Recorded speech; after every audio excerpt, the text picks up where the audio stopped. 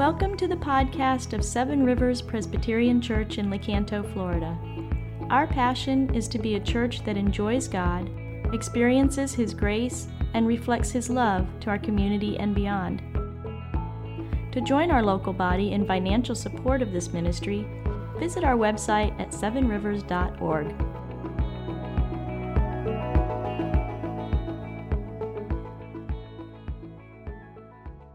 All right, this morning we are in our final week of this mini-series, Male and Female, within our bigger series of Genesis.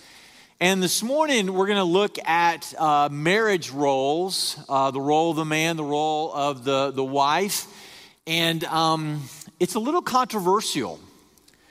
People have pretty strong opinions about this in culture. In fact, what we're going to do as we do this is we're going to try to talk about some of the harder issues and the misunderstandings. But people can get a little edgy about this topic, and so I just want to note the nearest exit for myself. My car's parked right out there. Okay, good. I'm good to go. So if you're willing and able, once you stand, we're going to read from the Word of God. Genesis chapter 1. Then God said, "Let us make man in our image, after our likeness." So God created man in his own image. In the image of God, he created him. Male and female, he created them. And God blessed them, and God said to them, "Be fruitful and multiply, and fill the earth and subdue it. Have dominion over the fish of the sea, over the birds of the heavens, and every living thing that moves on the earth." And then in chapter 2, Then the Lord God said, "It's not good that man should be alone. I will make him a helper that is fit for him." And then just one verse from chapter 3. So this is the fall. Eve has listened to the serpent. Adam is right there with her, but he is passive. And so God says to the woman, "I will surely multiply your pain in childbearing. In pain you shall bring forth children. Your desire shall be contrary to your husband, and he shall rule over you." And then from Ephesians chapter 5, "Wives, submit yourselves to your own husband as you do to the Lord. For the husband is the head of the wife, as Christ is head of the church, his body, of which he is the Savior. Now, as the church submits to Christ, so also wives should submit to their husbands in everything. Husbands, love your wives, just as Christ has loved the church and gave himself up for her, to make her holy, cleansing her by the washing with water through the word, and to present her to himself as a radiant church, without stain or wrinkle or any blemish, but holy and blameless. In the same way, husbands ought to love their wives as their own bodies. He who loves his wife loves himself. After all, no one ever hated their own body. They feed it, they care for it, just as Christ does the church. For we are members of his body.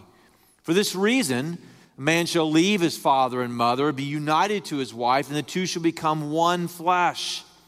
This is a profound mystery, but I'm talking about Christ and the church. "However, each one of you must love his wife as he loves himself, and the wife must respect her husband." This is the reading of God's word. Every bit of it is true, and he gives it to us because he loves us. Amen. You may be seated. All right, so this morning I want to talk really just about three words. Three beautiful words. But interestingly enough, these three words have actually become, in our culture, and even in the church sometimes, they've become three dirty words. Are you ready? Here we go. Headship, helper, submission. These words have caused hardship in some ways, but there's confusion. And they've become words that some say they're even repulsed by. I've done premarital counseling for 25 years, but recently more and more couples are saying, when I talk about these words to them, they just shake their heads and say no. Rebecca McLaughlin sums it up. She says, I had 3 problems with Ephesians 5. The first was that wives should submit. I knew women who were just as competent as men. My second problem was the idea that wives should submit to their husbands as to the Lord. I mean, it's one thing to submit to Jesus, the self-sacrificing King of the universe. It's quite another to offer that kind of submission to a fallible, sinful man. And my third problem was the idea that the husband was the head of the wife. This seems to imply a hierarchy that's at odds with men and women equal status as image bearers of God. All right, you ready? 3 dirty words. Can we restore them to beauty? First, take your sermon outline. First, the role of the servant leader. So the first word, headship. In the beginning, God created male and female in his image. And from the first pages of the Bible, we see that God is setting up the husband, the man, as the leader. He is created first. He's in charge of naming the animals as well as Eve. And then Paul says in Ephesians, wives, submit to your husband, for the husband is your head. He is the leader. Yet, Genesis shows us that men and women are created absolutely equal. Both are made in God's image, equally blessed, equally given dominion over the earth, that men and women together are to carry out God's mandate to build civilization and culture. And both of them are to do art and science and leadership and build communities. And there's nothing in the scripture that says women are at all ever inferior to men. But the Bible makes it clear that men and women are equally important, but importantly different. Together, they are to reflect God's image of the world. They are made to complement. Men cannot reflect the image of God alone. Women cannot reflect the image of God alone. Take aluminum foil. You pull out a sheet of aluminum foil, you can look at it and it reflects your image, but it's kind of cloudy. Take a clear piece of glass, like a window. It reflects your image, but not very clearly. But if you put aluminum foil behind a piece of glass, it becomes a mirror and it reflects the image in all of its glory. So together, men and women reflect God's image. Equally important, but importantly different. In Genesis 2, God says it's not good. It's the first time he ever says something is not good before the fall. He says something's imperfect. Man should not be alone. And then the fall, both husband's role and the wife's role gets twisted. It says that the woman's desire will be contrary to the husband and he will rule over her. So there's going to be this tension, this conflict, this power struggle. Now men, because of the fall, tend to fail in 2 different ways, either by dominating or by passivity. Here's what one man told his pastor when he met with them. He said, in order to make sure that there's no question about who's in charge, I make sure both my wife and I let Scripture rule our actions. For instance, when I come home from work and I'm trying to relax by watching TV or reading the paper, my wife may ask for some help with the kitchen or with the kids. Well, to make sure that we both know who is the head of our home, I flip a coin in my mind, and if it comes up heads, I help. If it comes up tails, I don't. That way, there's no question of who's in charge. I think the coin in his head has tails on both sides. That's not leadership. That's sin. You know, when Adam and Eve are in the garden and Eve takes the fruit from the serpent, where's Adam? He's right there with her. He's passive. One woman said to me, she said, my husband does not make any decisions in the home. She says, I don't have 3 kids, I have 4. Kathy Keller says this. She says, I will never be the one to dismiss or make light of the horrible record of abuse suffered by women at the hands of men who wield twisted and unbiblical definitions of headship and submission.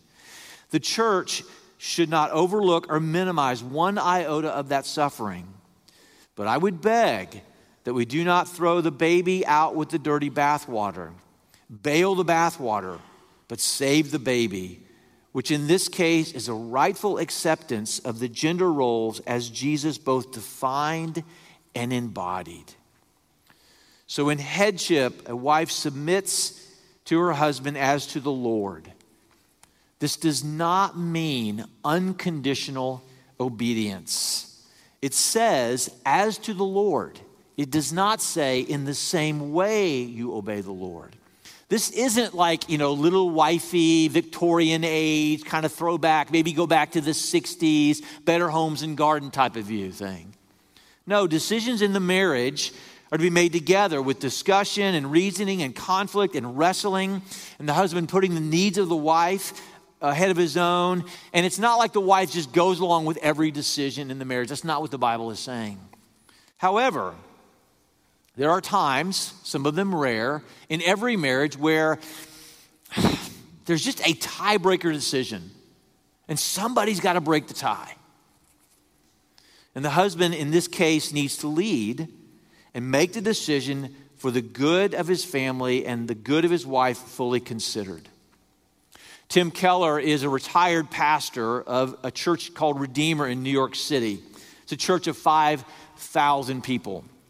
In 1980, he was wrestling with going to New York to start this church from scratch. And he really felt like this is kind of what God was pushing him to do, encouraging him to do.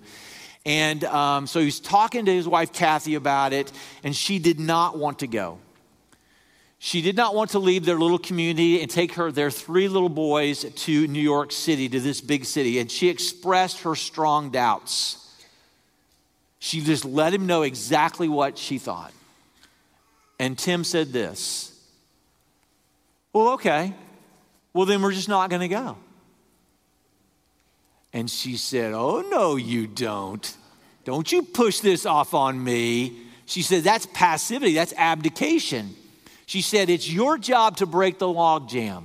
She said, it's my job to pray and listen to God until I can joyfully support your call. And it's your job to pray and lead and listen, but to lead this family.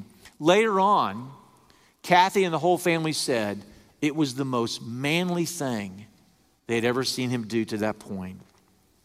When we think about leadership, we might think of abuse of power. We might just think of the use of power, where a leader just snaps and everybody just does what they say. But we also think about privileges, right?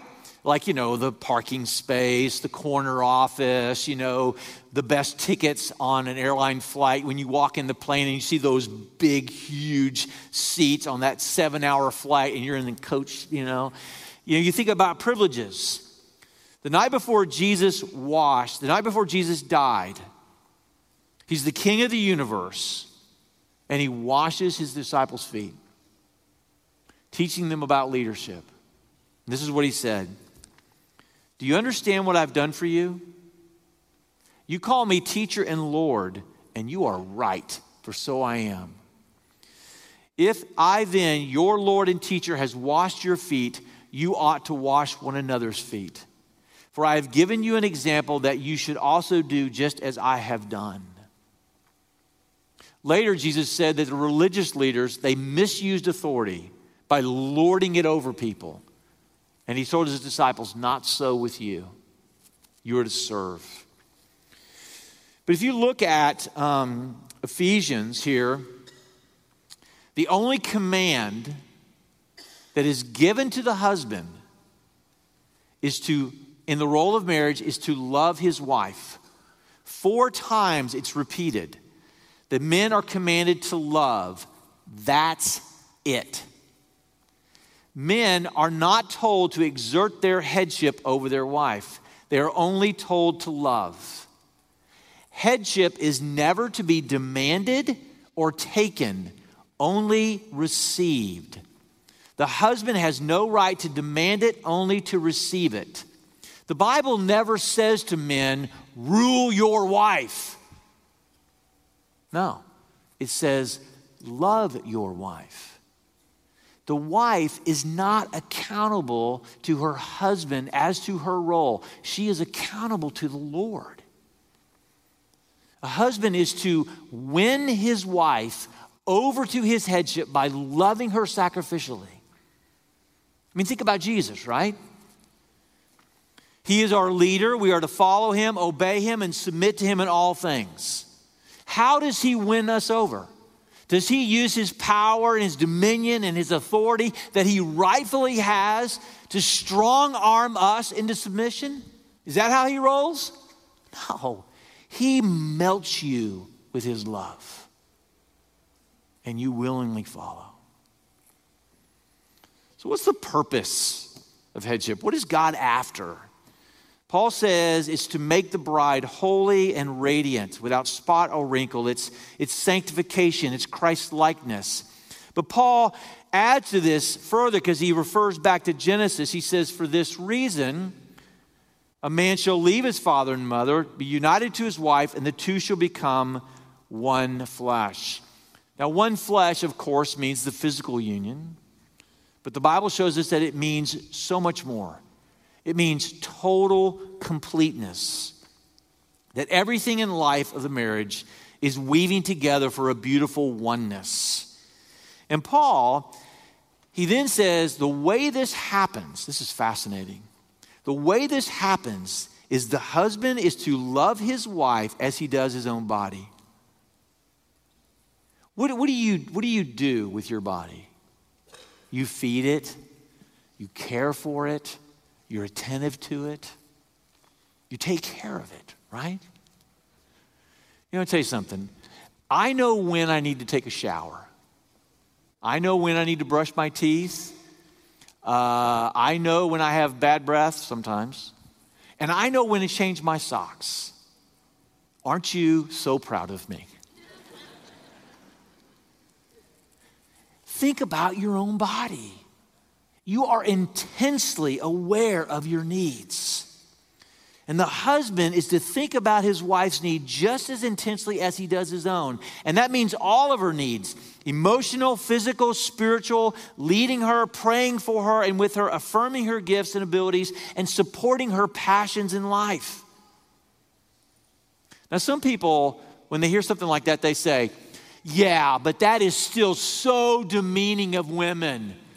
Because that just encourages this notion that wives, that women are they're just going to wilt unless their husband is there to take care of them and build them up. Well, the scriptures say that neither the husband nor the wife is complete without their spouse. And that biblical headship is designed to bring redemptive wholeness to both. And you've probably noticed that men who respect and cherish their wife usually are more whole people than those who do not. But the husband is to be the leader, which means he is to be the lead repenter. And you know what? He may not even be the lead sinner in the family, but he is to be the lead repenter. I've told you guys before that whenever I preach on marriage, like 2 weeks before I preach on marriage or have premarital counseling, my wife and I tend to fight a lot more. And I usually am the one who is causing the fights. And this is the second time I preached on marriage in 4 months.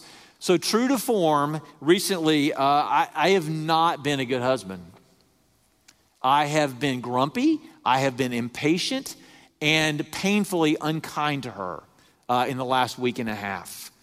I mean, it's like God just says, all right, Jones, I'm going to bring out all your ugly, and all of my failures just seem to come out. Repenting is leadership. So men, are you repenting to your wife? Are you going deeper than just saying, oh, I'm sorry, okay? I'm sorry, leave it alone. No, are you going deeper? Are you repenting? Husbands, love your wives as Christ has loved the church and gave himself up for her. In 1990, Dr. Robertson McQuilkin resigned prematurely from his esteemed position as president of Columbia Bible College and Seminary. It was his life's work. He was well respected for his accomplishments. And he resigned prematurely not because there was a scandal, but it still caused quite a shock. He resigned prematurely because of his wife's Alzheimer's. I mean, he had the money to hire as many people as he needed to hire to care for her. But he resigned quietly because he wanted to personally take care of her the rest of her life. Well, this caused a shock wave of amazement, so much so that Christianity Today reached out for an interview. And in his interview, he said he was shocked at the overwhelming response of so many people, that husbands and wives were hearing about their story because pastors were telling it in church and they were renewing their vows, that hundreds of young people stopped putting off marriage, that marriage retreats were sold out, publishers wanted a book. And McQuilkin said, it's a total mystery to me why people are responding this way. Until a friend of his, who is an oncologist, who lives and works with people who are dying, told him the reason. He said the reason is because women almost always stand by their men, but few men stand by their women. How curious it is that this man, McQuilkin, dying to himself and serving his wife, would become the leader of men and women across the nation. That he would actually impact more people by caring for his wife than he did in his career. Could it be that you know a man like that? Second, let's look at the role of the wife, the strong helper. The two other words we'll talk about here, helper and submission. Wives, submit yourself to your own husband in everything. Larry Crabb nails it on the head when he says this: is submission really an offensive, dirty word that makes unreasonable and demeaning demands on women? That can't be. God never speaks a word that would dishonor his creation. So helper. God creates men and women in his own image. They are equally important. But he says that Adam is something is not good. Adam is not enough. And the word helper here is actually used many other places in the Bible to refer to God's strength. It's often a military term, reinforcements by which a battle would be lost. To help someone is because they are lacking, because they're not enough to get it done, and so they need strong help. It says that she is suitable, she fits with him, corresponding, completing him because he is weak. Now the fall happens, and men and women both abuse power. But women at times can try to sinfully take control by manipulating, by criticizing, by demeaning or nagging. One time I was teaching a class on marriage here at this church, and we had a big class. We had over 100 people in the class. And I was talking to the class. I said, listen, the Bible talks about the quarrelsome and nagging wife. And it says that the husband's only response is that he wants to live on the corner of the roof. And I said to the class, so women have this propensity, because of the fall, to nag, to try to take control of every situation. And I said, isn't it interesting that none of the women in this class today, isn't it interesting that none of the women think of themselves as a nag? And you could have heard a pin drop. And I looked at the men, and none of them were breathing.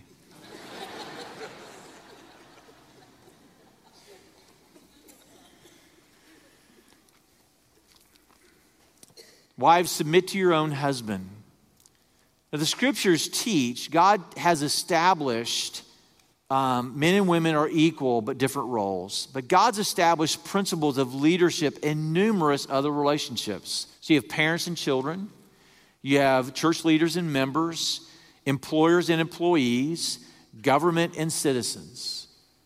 I mean, Jesus submits to his own parents as a boy, even though he is superior to them, even in that moment. Now, Paul in Corinthians makes this strong argument that people can be equal in dignity, but one can be called to a following role.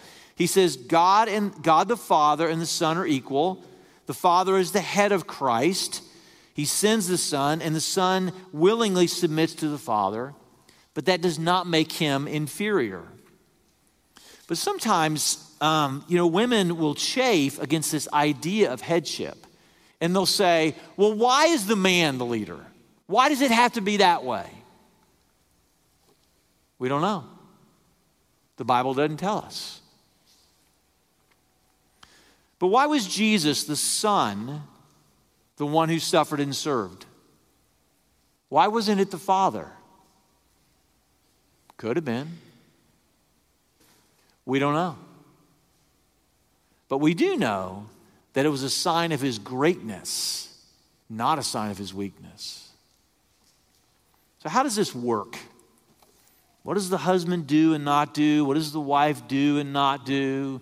You know, your family did it one way, my family did it another. You know, who takes out the garbage? Who works outside the home? Who does the checkbook? You know, who does the dishes? Who vacuums? I do, because I'm really good at it, okay?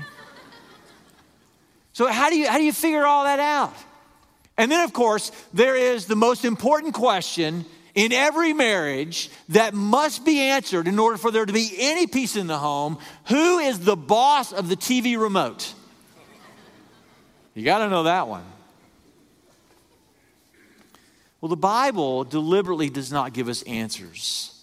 The basic role of leader and helper are binding, but every couple must learn a dance of the roles worked out and expressed in their marriage with humility. The Bible does say here that the wife is to submit to her husband in everything. Did you catch that? Everything. That's kind of comprehensive. That means financial, parenting, spiritual, everything the couple faces together. But it can't be micromanaging, because we already learned that the husband is to love the wife like he loves his own body, considering everything. So that means the wife is to bring all of her gifts, all of her abilities, all of her thoughts, and that the husband trusts her because he knows he needs a strong helper. But why does Paul say everything? Because they are one. They're one. You know, on our staff, we have this leadership principle, okay? You know, Ray's the chief, okay? But we have other leaders on the team, other staff teams. So we have this leadership principle, and it is this. The leader is not necessarily the smartest, the most talented, the most competent person. Not even the most spiritual person. They're just the leader. They're just the one who's been made the leader. And their job is to leverage the strength of everybody on the team to bring about the best kind of flourishing for the mission. That's the job of the leader. So the leader walks into a meeting. The leader walks into the room. He knows one thing primarily. I'm not to strong arm my team. I can't. I'm not even the smartest person here. Robin Shipes is. So I got to leverage the team. This is what Rebecca McLaughlin said. She said, I've been married for a decade, and I am not naturally submissive. I am naturally leadership oriented. I hold a PhD and a seminary degree, and I am a trained debater of the family. How'd you like to be married to a trained debater? I'm like, call for reinforcements. But look what she says. Thank God I married a man who is man enough to celebrate this. And yet, it's a daily challenge for me to remember my role in this drama and notice opportunities to submit to my husband as to the Lord. Not because I'm naturally more or less submissive or because he is naturally a loving leader, but because Jesus went to the cross for me. The mic has been dropped. I talked to 7 different women in preparation for this sermon. Just had some questions, just listened. And one of the women I talked to, she shocked me by what she said. This is what she said. She said, my husband has the harder role in marriage. Mine is easy compared to his. And I thought, that's it? That's it? Each spouse should think that their spouse has the harder role.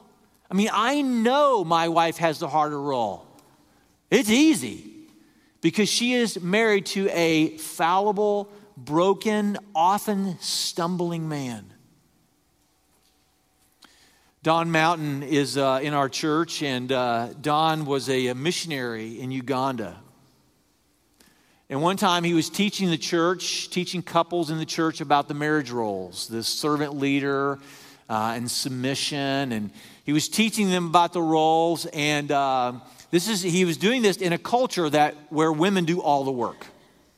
I mean, women do all the work in that culture. It's ingrained in their culture. So he's teaching them the roles, and then they took a break, and they had to move all these big, huge wooden benches. And the men just left. They just got up, walked over and sat under the tree and started visiting with one another. And the women, without even missing a note, just started picking up these big benches and struggling to move them along. And Don goes, oh yeah. He goes over to the men and he says, guys, this is what I'm talking about. Go serve your wives. And they're like, oh, okay. You know, they walk over there and they shoo the women of the way and they start moving the benches. And when they get done, the women are standing there and they're just smiling so big, and they start clapping for the men and telling them, good job. You know what I love about that story? I love about the story is that the women didn't lecture them, didn't criticize them and say, well, it's about time. No, they cheered for them. Let me say something. Ladies, if your husband is with you in church today, then when you go home, you ought to tell him thank you. Because a lot of men don't go to church.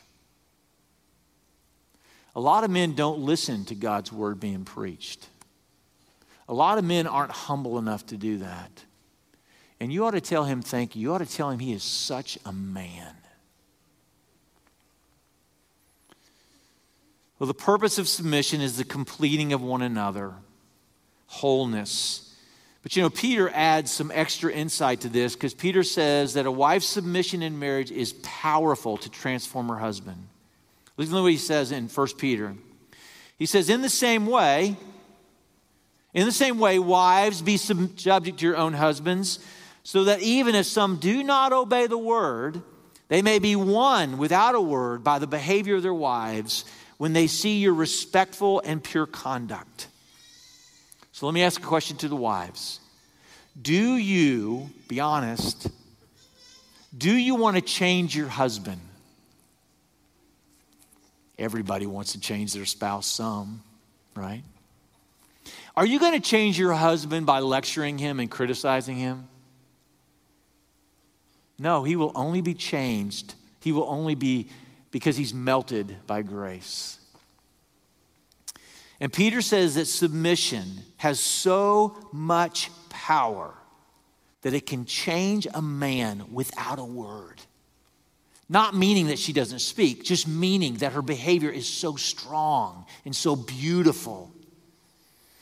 Peter says, in the same way, before he goes on. And what he's referring to is referring back to something he had just said. He had just been telling them about how Christ himself humbly suffered under unjust authority.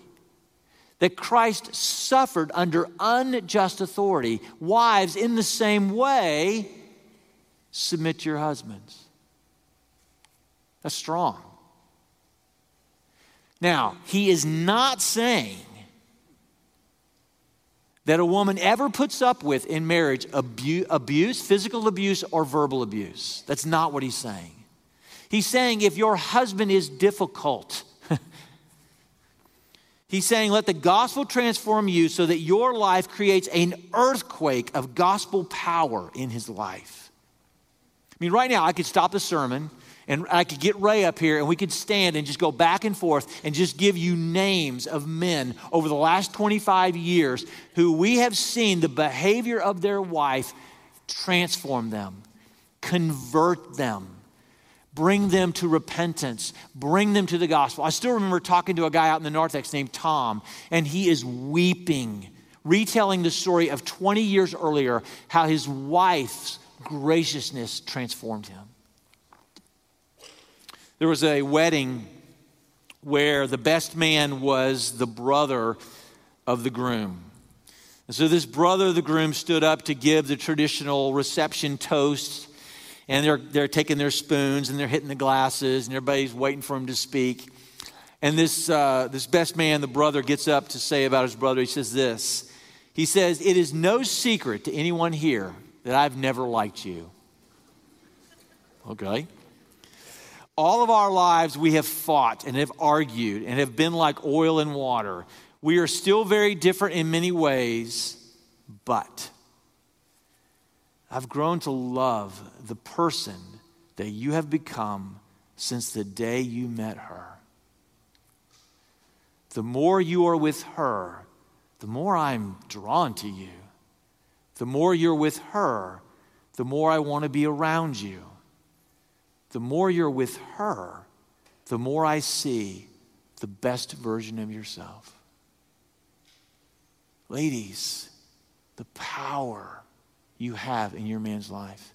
When I do premarital counseling, at some point I always lean across my desk and look into the eyes of the future wife and say, you have no idea how powerful your words are in his life.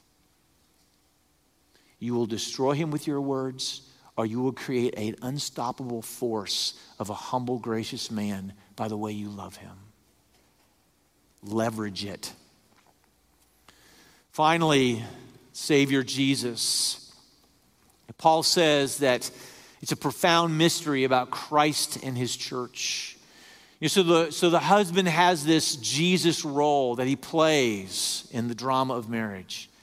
And the wife has a Jesus role that she plays in the drama of marriage. But both are like, who's up for that? I mean, it's just so overwhelmingly hard. We will never understand the Bible's call on men and women in marriage unless we see Jesus as the ultimate man.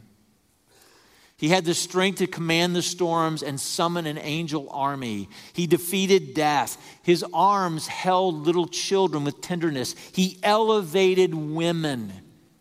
He welcomed the poor and the needy. He took a whip and he drove those out of the temple with his strength, but he still was tenderly welcoming outcasts and weak people. And after he was mocked and beaten and abused by the guards, Jesus was displayed in front of the crowds with a crown of thorns, and they ridiculed him. And Pilate brought him out in front of the crowd, beaten and bloodied.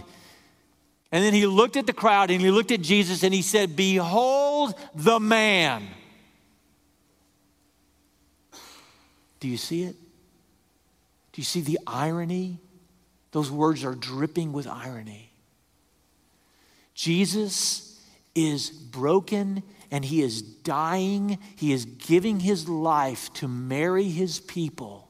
He is the perfect man. Nobody who uses the Bible's teaching on marriage to justify chauvinism, abuse, or the denigration of women has ever looked at Jesus. Behold the man. Let's pray. Jesus, sometimes your scripture and your truth, by the power of your Spirit, is overwhelmingly beautiful. It's beautiful that you are our groom and that we are your bride. That you would love us as powerful as everything in this passage. And Father, there are many in this room that hurt in their singleness, in their divorce, or being widowed. There are many struggling in their marriages. And Jesus, we need you by your Spirit to bring completeness and wholeness. Would you bring forgiveness and grace and power to renew us? Because we are loved by you and we cannot believe it's true.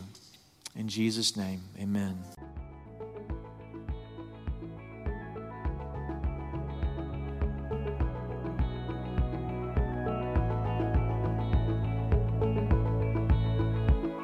Thank you for listening to our podcast. If you would like more information or would like to help support the local body of Seven Rivers, please visit our website at sevenrivers.org.